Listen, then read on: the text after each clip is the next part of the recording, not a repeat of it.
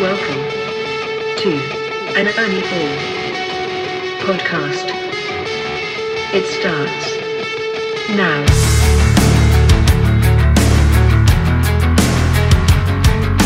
Hello, I'm Evan Ball. Welcome to Striking a Chord, an Ernie Ball podcast.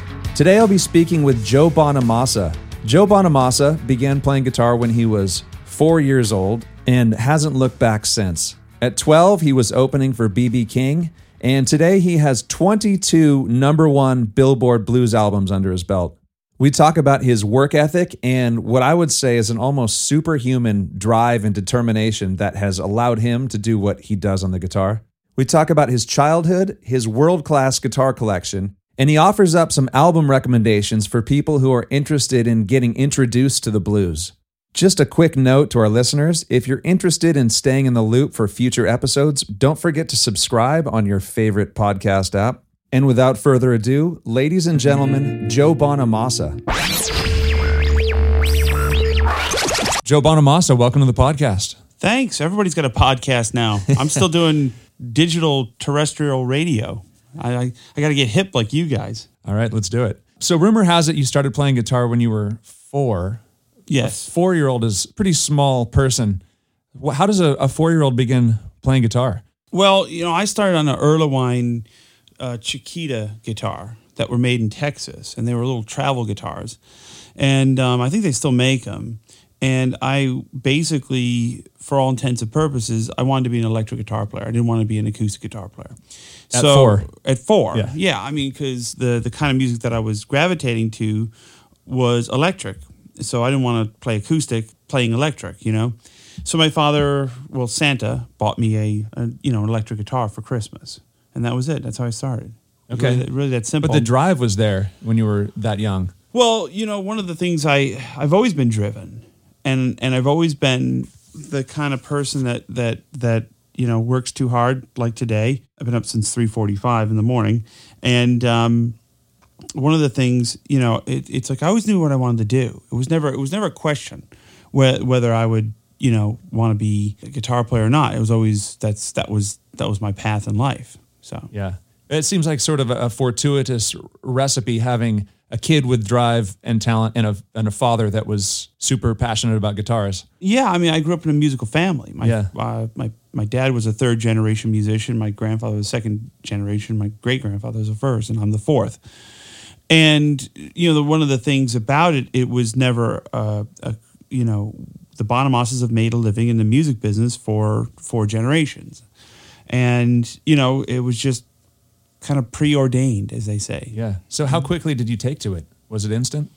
Oh yeah, I never put it down. I haven't matured or I haven't done anything at this point. I haven't grown since I've probably been like 13 years old. And just as a person, I really, I've always been that guy. I always wanted to be surrounded by Fender amps and Gibson guitars. Well, you're in my house now, yes. And you've seen I've accomplished that goal. Yes. So how quickly did your parents realize you had an aptitude for guitar playing? I think probably by the time I was 6 or 7. Okay. They were hearing stuff coming out of the room that was a little bit more advanced than probably I should have been. But again, I'm a product of hard work, not natural born talent. I mean, I was just tenacious. I am tenacious, and I like it, and I really enjoy. I really enjoy playing, and I really enjoy the challenge of playing. I really enjoy the everything about it. You don't suspect you have a natural aptitude? I have some natural aptitude. Yeah. I have the aptitude to adapt to any situation. I have the aptitude to basically go into any musical situation and play competently.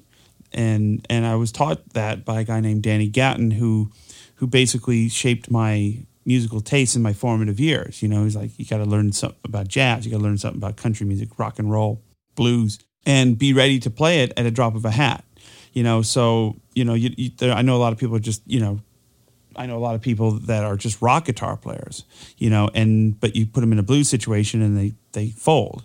I've been more of a kind of I would say, jack of all trades, master of none, but it works for me. So how did you cross paths with Danny Gatton? I met him at a festival. How old are you? It's 11. It's online. There's a video of it online. I was 11. The meeting? Of me sitting in with him. Yeah. Okay. And I kind of just, he related to what I was doing because he was a kid with a banjo and a guitar, and his father would take him around to festivals and he would sit in. So he related to me, and he had a cool Telecaster, and I was like, this is the coolest day ever. So how much were you practicing then? Oh God, I would, as long as I could. As long as the parents would let me on the weekends, and as long as homework was getting done, I would try to rush through that and play my guitar. I'm still anxious about having to do busy work, because I just want to get to playing my guitar. I'm still anxious about it, and those are the things you kind of have when you're growing up. So your dad, I assume, was your first teacher? Yes, my dad taught me how to play the guitar.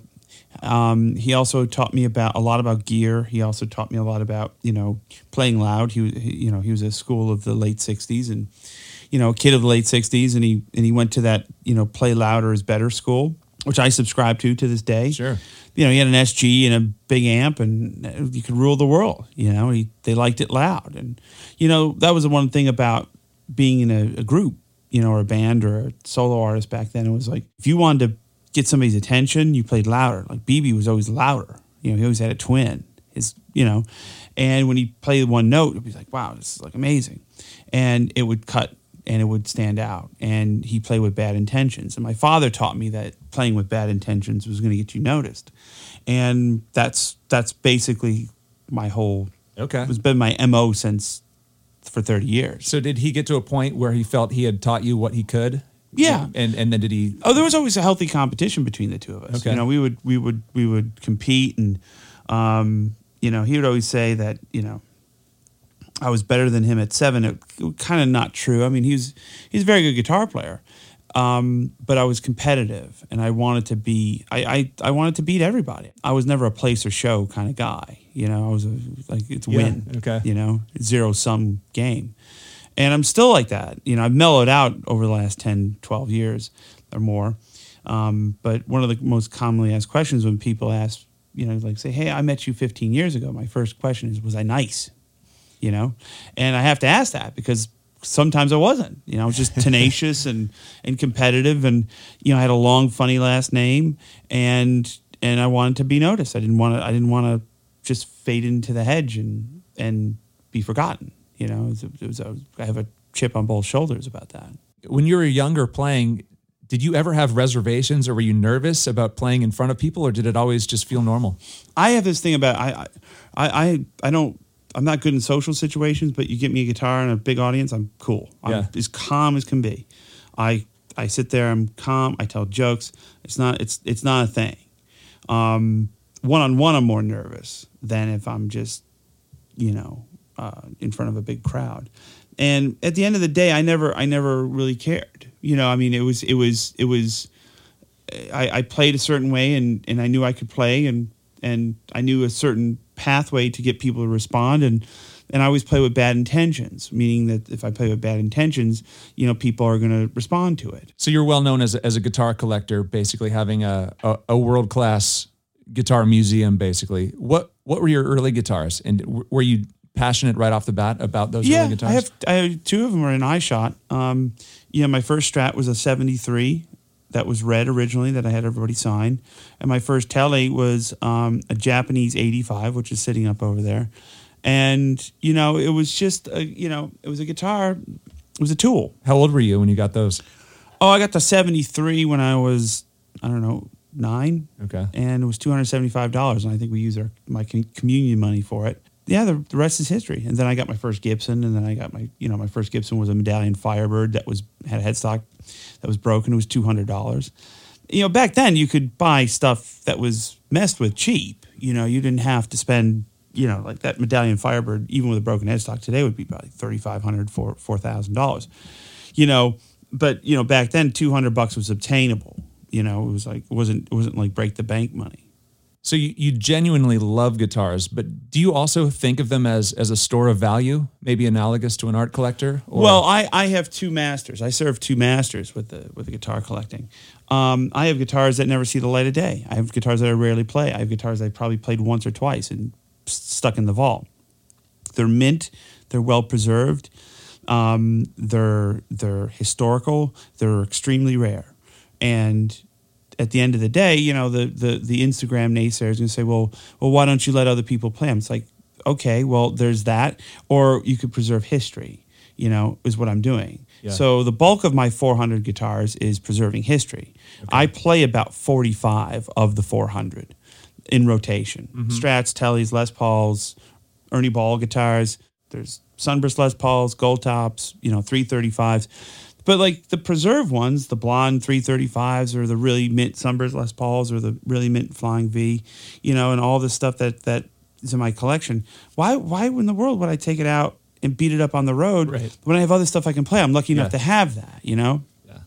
And, it's you have to serve both masters. Are you a custodian of history, or is your ego so big that you go, I don't care if I wreck this thing that Leo Fender built in 1952 that's been preserved, for 70 years. My ego is not that big. I'll play something else. I'll preserve the guitars and the amps that are super clean, and then play the ones that are not. I assume you have an endorsement with Fender and Gibson. I don't have any endorsements. You do? Okay, I was going to say, because the guitars you play are ones that must be unearthed and bought. Well, I've had a deal with Gibson I have a handshake deal with Gibson for 20 years. I have 11 signature models, and we do an Epiphone every year, and I have a deal for the Epiphone. Fender I work with on a almost a dealer type of basis, where like the signature Fender Twin. I mean, that was something that we commissioned and we sold. We sold 500 Twins to date, but we sell them through our website, and they're doing a replica of my Nocaster starting next year, and they're going to do 100 pieces, and we're going to sell them exclusively through our website. So I have a different deal. I have a different deal with everybody. I don't have an agent. I don't have a promoter. Sure. I don't have a major label. I have my own label. We promote our own shows.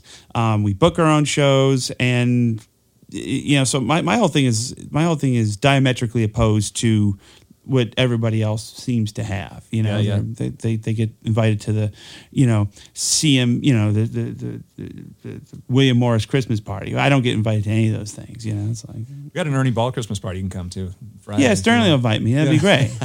Yeah. So I want to get back to your childhood real quick. Right. You did not have a typical childhood. I'm wondering how did school and social life work in light of your early career? Well, the one thing is I don't have a typical life. It's not even a typical social life or a typical childhood. I don't have a typical life at all. I mean, look around. Does this seem normal to you? One of the things about my life is I never wanted to amalgamate into the rest. I never wanted to adhere to certain social norms, certain just normal behavior. I always wanted to be in my own lane, So when I was a kid, I mean, I didn't go to the prom. Nobody asked me, I didn't have any of that kind of stuff. I'm a recluse. I'm a social recluse, and it's not a thing that I pride myself on, but it's just how I operate. It makes me good at my job, and the thing is, I never looked at my life where you go, I have to be married by a certain age. I have to have kids by a certain age. I have to have this by a certain age. I never acquiesced to those social norms because I know that being flexible and having my life set up a certain way basically makes me good at my job. And I've dedicated my whole life to my job.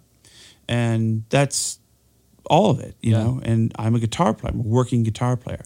And I've seen a lot of my friends or people that in the business that get tripped up because of real life gets in the way of the drive, and they have to make compromises. And you can't make compromises. If you have a singular vision, you have to go for it. Right. And it's not a question of, well, geez, that's pretty sad. It's a personal happiness is a personal choice. I mean, I'm happy. Yeah. And I'm happy doing this, and I'm happy doing it this way. And it's a unique life, and I can tell you this, that I've not met anybody who is operating this way. So I pride myself in the fact that I'm the only crazy person in the world that's about to attempt, that pulls this thing off. It's worked out. It's worked out okay. Were you able to continue going to school when you were younger? I went to high school terrestrially until I was 11th grade. Okay. Then I was tutored for the 12th grade, and I graduated high school. And I graduated high school because my mother said nobody likes a dumb blues boy, and I agree with that. And so I have a piece of paper that says I'm not quite as dumb as they think. But I don't equate intellect with degrees. Some of the most stupid people I've ever met are college graduates. Okay, arrogant college graduates, and anybody who tells you the smartest person in the room is the dumbest guy. That's the first thing you learn in the music business. The first thing you learn in any business. And I never understood the whole thing about a piece of paper telling you whether you have common sense or not. And I operate on a common sense basis, and I try to just be honest with myself and try to be a good person and give rather than receive, and all of that, and I don't worry about what somebody else has. That's one of the worst things you can do about it. You're worried about what somebody else has or what you didn't get, and you have all these hang-ups. You got to hang up the hang-ups, because if you're lucky enough to make a living in the music business, or at least a monicum of a living in the music business, in 2019, you are one of the lucky few that can do that. All right, we're going to take a quick break and come back and see if Joe Bonamassa was ever tempted by popular trends in music. Have you heard about Ernie Ball's new Slinky sets? Introducing Primo Slinky, Ultra Slinky, Mega Slinky, Burly Slinky, and Mammoth Slinky electric guitar strings. Find your perfect gauge. Maybe it's Primo Slinky with a 9.5 on the high E and a 44 on the low E. Or maybe you're a drop tuner. Check out Mammoth Slinky, the 12 to 62 set. Ernie Ball's got Slinkies for everybody. Learn more by visiting ernieball.com or your favorite guitar retailer. Get yours today. You kind of already answered this, but blues isn't the typical genre that most young guitar players would get into. No. Were you ever pulled in by popular music? We're about the same age. Like when you're a teenager, does Nirvana come out and you're like, oh, I want to be a grunge rocker? Or No. are you totally immune to that If it was stuff? popular on the radio, I didn't want to deal with it. I didn't want to deal with music that was popular on the radio. I didn't want to be told what to like. Yeah. I was never a follow the bandwagon guy. I never am, never will be. Now there's an amount of content that is to the extreme. I mean, there's an extreme amount of content that, it's like, I was at a studio today doing a session, and they had their wall of fame up, and platinum albums and this, and you go, I had never heard any of these kids, you're like, what the hell? Yeah. Who are these people? Who is, and you're like, well, and I started looking them up on my phone, and like, these people have like 50 million Instagram followers. Right. They can declare themselves king or queen of any country of their choice. But, once again, I didn't get into this thing to be famous. I got into this thing because I want to play my guitar and buy more. And I've accomplished that, but with certain amount of success becomes you are somewhat well known. And it is that part of my life is very difficult because I don't seek it out. I don't seek adulation or people taking my picture or being noticed at a restaurant. I don't care. Yeah. And that's why the guy in the suit exists. That's a character. And the guy in the suit is the character that I play on stage and that I put away at 10:10. Comes out at 8 o'clock and put away at 10:10. And then the rest of it is just geeking out and being a nerd, which is great. When did you start playing live? My first Smoking Joe Bonamassa. My first paying gig was 30 years ago in November. And November 8th, 1989. Okay. It's first paying gig. And was it pretty continuous from that point? It was pretty continuous from about 89 to about 96, and then there was about a 3-year gap where I didn't really play much because I was working on a record and working on my singing voice, but we were still gigging but not touring. And then around 99, 2000, I started touring again. Okay. And I haven't looked back. So did that Jane Pauley segment launch you? It did. I mean, the Jane Pauley segment, I've been with the same manager for 28 years, and that's how I met my manager 28 years ago. Right. And ask somebody in the music business how long they've been with the manager. Like, well, how many months? It's a question of it's Roy and I've been together 28 years. Yeah. And it's a very unique relationship that we have because of how we operate. And our business model is very different. Our way of operating is very different. The fact that we've been together so long is very different than anybody else, So it is interesting. Yeah, you've been able to control much of your career as far as you created your own label, promotion company. What do you think? What kind of team does one need today, or what are the key ingredients one would need today to make it in the industry? The willingness to run my model is the willingness to bet on yourself, the willingness to take chances, and the willingness to not feel the need to be Sir Edmund Hillary. You don't have to plant the flag on the top of the mountain. You don't have to be king or queen. Yeah. But you can make a decent living in the music business and cultivate a very nice, loyal fan base if you just play honest music for people that want to hear it.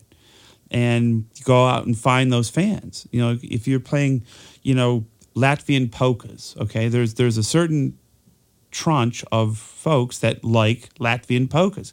You just got to go out and find them.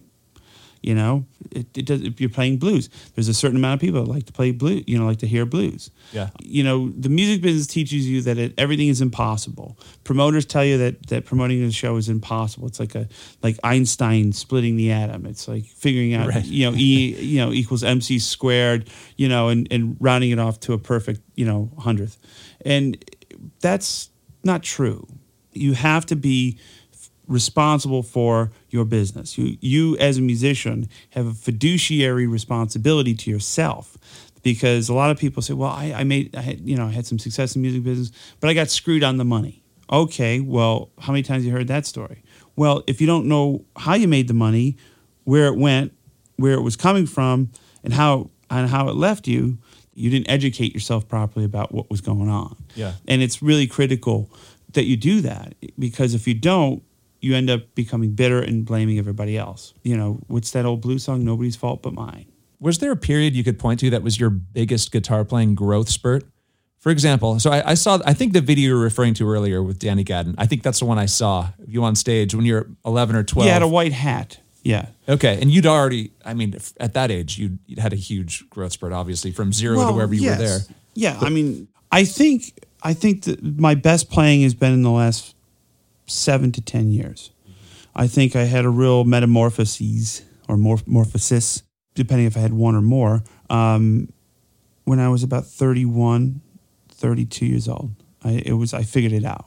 It was the combination of being able to put together melody, technical skill, and the ability to reach a crowd. And feeling comfortable with oneself in a bigger stage environment, because the first time you get up to, play a bigger stage than you used to, you're like, oh my God, this is like playing Disneyland or something, You have to know how to harness that. You have to know how, make those big stages feel small, make it feel as intimate as a club. And that's playing to the back of the room. That's also using more broad strokes and techniques of stagecraft that I didn't need when I was playing clubs, because the stages were the size of this couch. Another documentary I saw online was I think the Bloodline documentary. I think you were about 16. But you could tell your progression. You were much more polished from the previous video I saw. Yeah. And it seemed like your chops were pretty well intact at that point. Well, I was a bastard back then. I was a little kid with an ego, and I was dreadful. And I was driven and dreadful. It was horrible. At the end of the day, I'm happy to admit it. I've gone through parts of my life where. What way were you dreadful? To other people, or? No, I wasn't dreadful. I've never been dreadful to other people that didn't deserve it.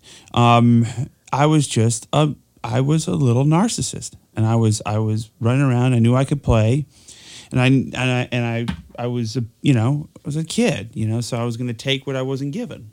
I was going to burn the village down if I had to. And I took that into my early 20s. I took that into probably I was 25 or 26 before I kind of dropped that.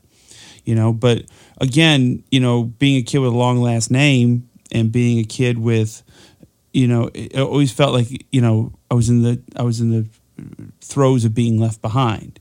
And I didn't want that, and I wasn't happy to just stand around and wait for somebody to come pluck me out of obscurity. I was gonna ring the bell until somebody noticed.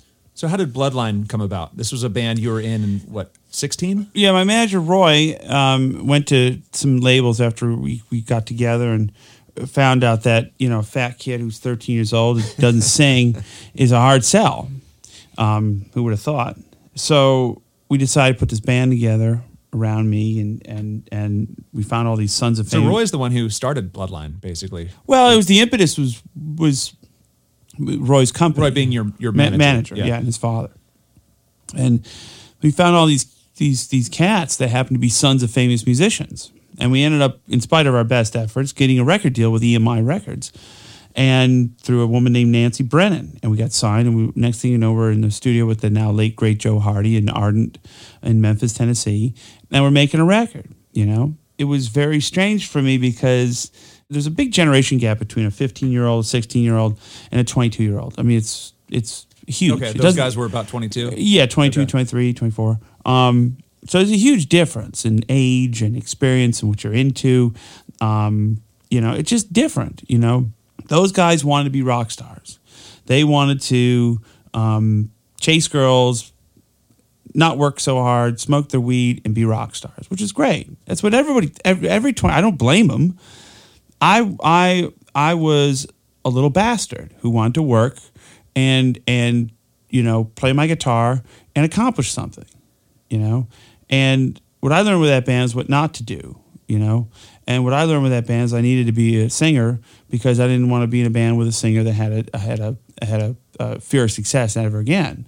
And I was able to identify those triggers, and I was able to identify the triggers in other people as I went on. And luckily, the mistakes that I made personally in that era weren't fatal. Because I think if I was 25 and acted like that, or had that less of a clue, it would have been much more fatal to my career. I would have been written off, as opposed to as soon as I turned 20 years old, I was kind of given a new lease on life. So did you guys put out an album, or we did one album for EMI, and we toured, and we did okay, but we didn't do great. Yeah. And then we tried to make a second record, and they kicked me out. And they thought they were good, they wanted to go on without me as a group, and it kind of changed direction. And at that point, the label had enough, and our manager had enough. And so next thing you know, I'm 18 years old and I'm out on my own. 19 years old, I'm on my own. I don't sing. I don't have any songs. I don't have any prospects, and I live at home. And I'm a fat kid from Utica, New York. Career over. I guess. So this is the impetus for you to start singing? That's the impetus. Pure spite. Pure spite. Okay. I have a place in Nashville, and everybody has a rooftop bar, and it shows you how petty I am. I took my girlfriend over to this bar, and tried to buy her a drink, and we're just going to have a hang, and it was right across the alleyway from my place in Nashville, which didn't have any lights on the back deck. And I like to collect signs, as you can see, and they were so up their own ass, and they were like so dismissive and too hip for the room. We finally left and went somewhere else. But I said to myself, I'm going to set up my deck, to make it look better than their bar, right? Which is on the rooftop of this hotel, right? That has a bus on it.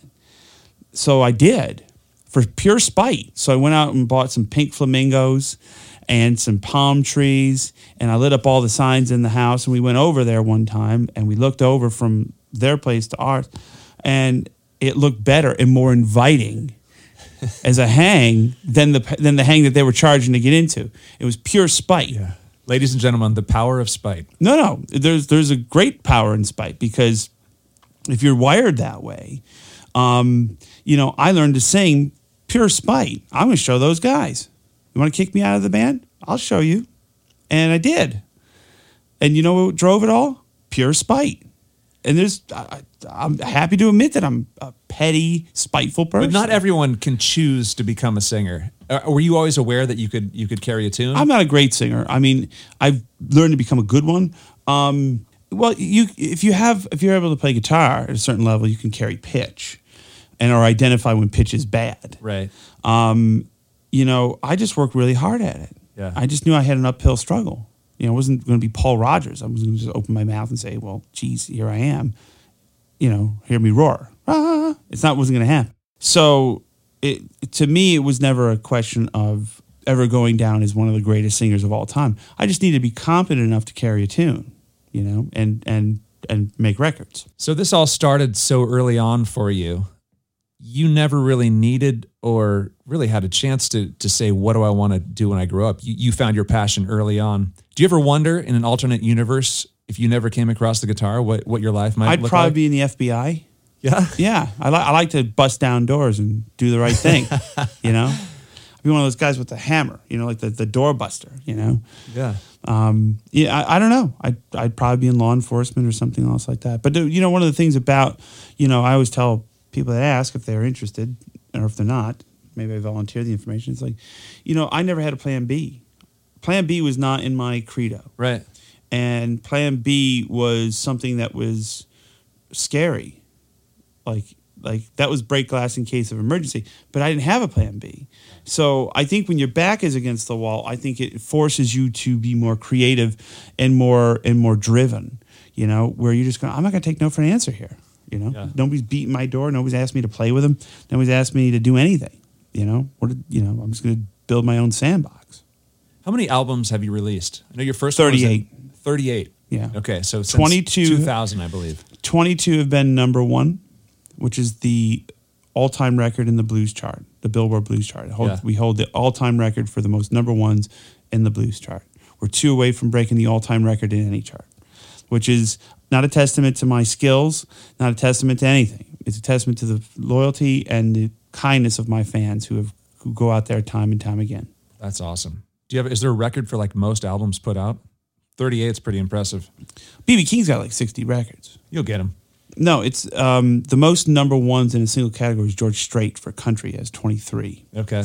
And we have 22 number one blues albums. But one of the things that we do is we try to record at least something every year.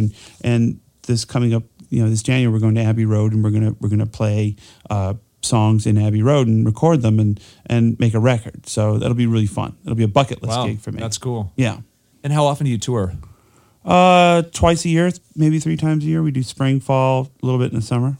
Does that cover the majority of the year? You're yeah, out? I mean, we're out 100 days. We do 100 shows a year. You can't do 100 shows in a row, so you're out 220 days. Do you have any desire to take a break? I do. Yeah. I do. Every day.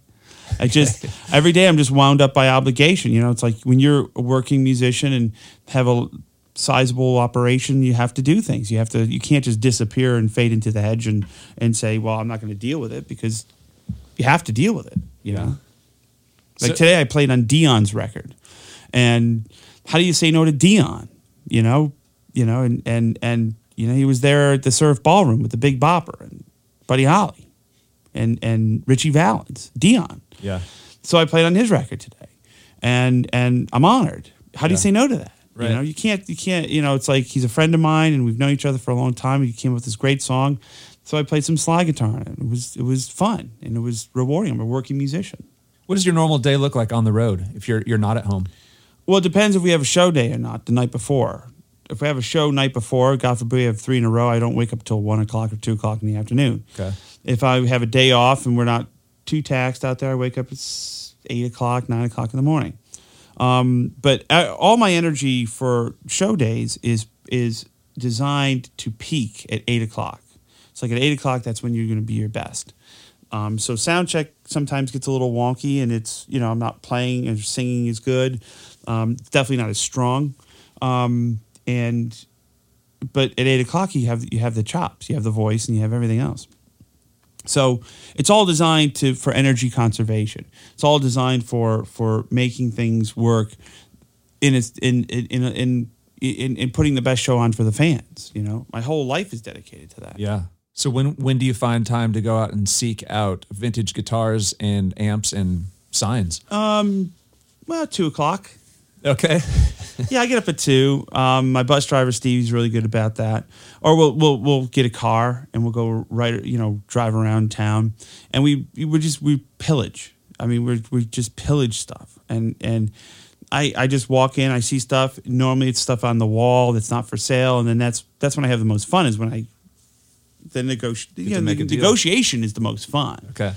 If it's too easy, it's fish in a barrel. If the guy's a little nefarious and a curmudgeon, I'm like, that's when I really have that's a blast because it's a story. So what else is on your bucket list? Apollo Theater, New York City. Okay. That's it. I don't want to play Madison Square Garden. I've played arenas before, and it's okay, and it's a legendary spot. But to me, Apollo Theater's that's where it's cool. So have you already checked off many things on your bucket list? Everything. Yeah. Everything. I have every guitar I've ever wanted. I have played every venue I've ever wanted to play. I've been very lucky in the last 20 years. Let's talk about strings. What strings do you play? I've been an Ernie Ball endorser for, 15 years. And the Ball family has been very generous, extremely generous to me, not only with their just their endorsements but their friendship, and I consider them family. I consider all of them family. You too, being the grandson of Ernie Ball, and Sterling especially, because he always has my back, and on a personal level. He doesn't care if I play guitar or not. Yeah. He doesn't care what strings I play. Kind of cares what strings I play. But he has my back on a personal level, and I'll never forget that. Especially at a low time in my life at one point where I stepped in a bunch of shit, and he was the first guy to reach out and say, "Listen, don't worry about it. Just don't, just stick the landing." And I use basically for strings would best be described as the Burley Slinky set, 11 to 52s, and I used to use 10 to 48s. On my Fenders, and then 11 to 52s on the Gibson. Over the years, I've just kind of crossfaded to 11 to 52s through everything. I like the fact that the 11 on the high and the low on the bottom, you can hit hard and the chords stay in tune. You can bend hard, but it's not like, oh my God, I'm like going to get carpal tunnel here. It's still slinky enough, no pun intended. But it also stays in tune right, and it also sounds fat through the amp. It's just a go-to string of mine that I've been using since, I've been using 11 to 52s on at least Gibson guitars for 20 years more, on Fenders off and on, depending on the situation, same, about 20 So you're years. playing the standard nickel wound slinkies? I like nickel strings. Yeah. It's what I'm used to. Yeah. All right. So you've mentioned how much content there is out there. Would it be possible to recommend 3 blues albums for somebody who wants to learn and get introduced in that genre? I mean, I'll recommend 3 different ones and 3 different types of, Right. B.B. King Live at the Regal. If you ever think you can sing well, try to put that on, and then you'll feel bad about your singing. Perfectly arranged blues album, Chicago blues, BB at his finest. I mean, it's a tie with Blues is King, but I like Live at the Regal. Gary Moore still got the blues. It's the archetype of what I do, shred over blues. And I would say if you wanted to figure out where kind of the modern take on blues stuff, Gary Clark, Black Keys, you'd listen to Electric Mud. Okay. It's that kind of sludgy, and it was too hip for the room back then. It was like, Marshall Chess going, hey, let's get psychedelic and fuzzy with the blues, and he had a willing, participant in Muddy Waters and an unwilling participant in Howlin' Wolf. But they tried to make 2 records, and Howlin' Wolf just wouldn't have it, and he hated it, but they put it on anyway. But if you want to hear kind of where that modern fuzzy hip blues thing comes from, it's pretty much right there. Yeah, that's great. All right, Joe Bonamassa, thanks for being on the podcast. Thank you for having me. It's an honor. It's an honor as always. Thank you. Thanks for listening to Striking a Chord, a podcast presented by Ernie Ball. Hopefully everyone's now motivated to practice their guitar just a little more. And don't forget to subscribe if you want to stay in tune with future episodes.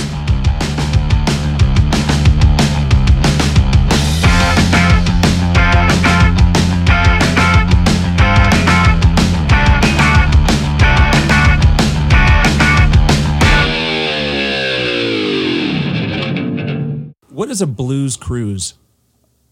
It's a boat that floats with All blues right. on it. With a bunch of blues bands on it. Yeah. Yeah. Do they happen often? Twice a year. Twice a year. Okay. Well, at least in my world, there's twice a year. Then there's twice a year for somebody else. Are you the one putting those on? We do the Keeping the Blues Alive cruise. Okay. Roger Neighbor does the legendary blues cruise. Okay. And he's done it 30 years. We've done ours. It'll be our 7th year. So, Roger's built a great business. Him and Taj have built a great business. And we've built a great business in a different way. It's like we don't really adhere to the strict, definition of blues. Like next year we got Buddy Guy and Living Color on the same boat. Really? Yeah. Why not? Oh, that's awesome. That's cool. Yeah. Right? Vernon Reed and Buddy Guy and, Johnny Lang's coming on, Jethro Tull. So we got Jethro Tull and Johnny Lang on the same boat. It's like, cool, right? How fun is that?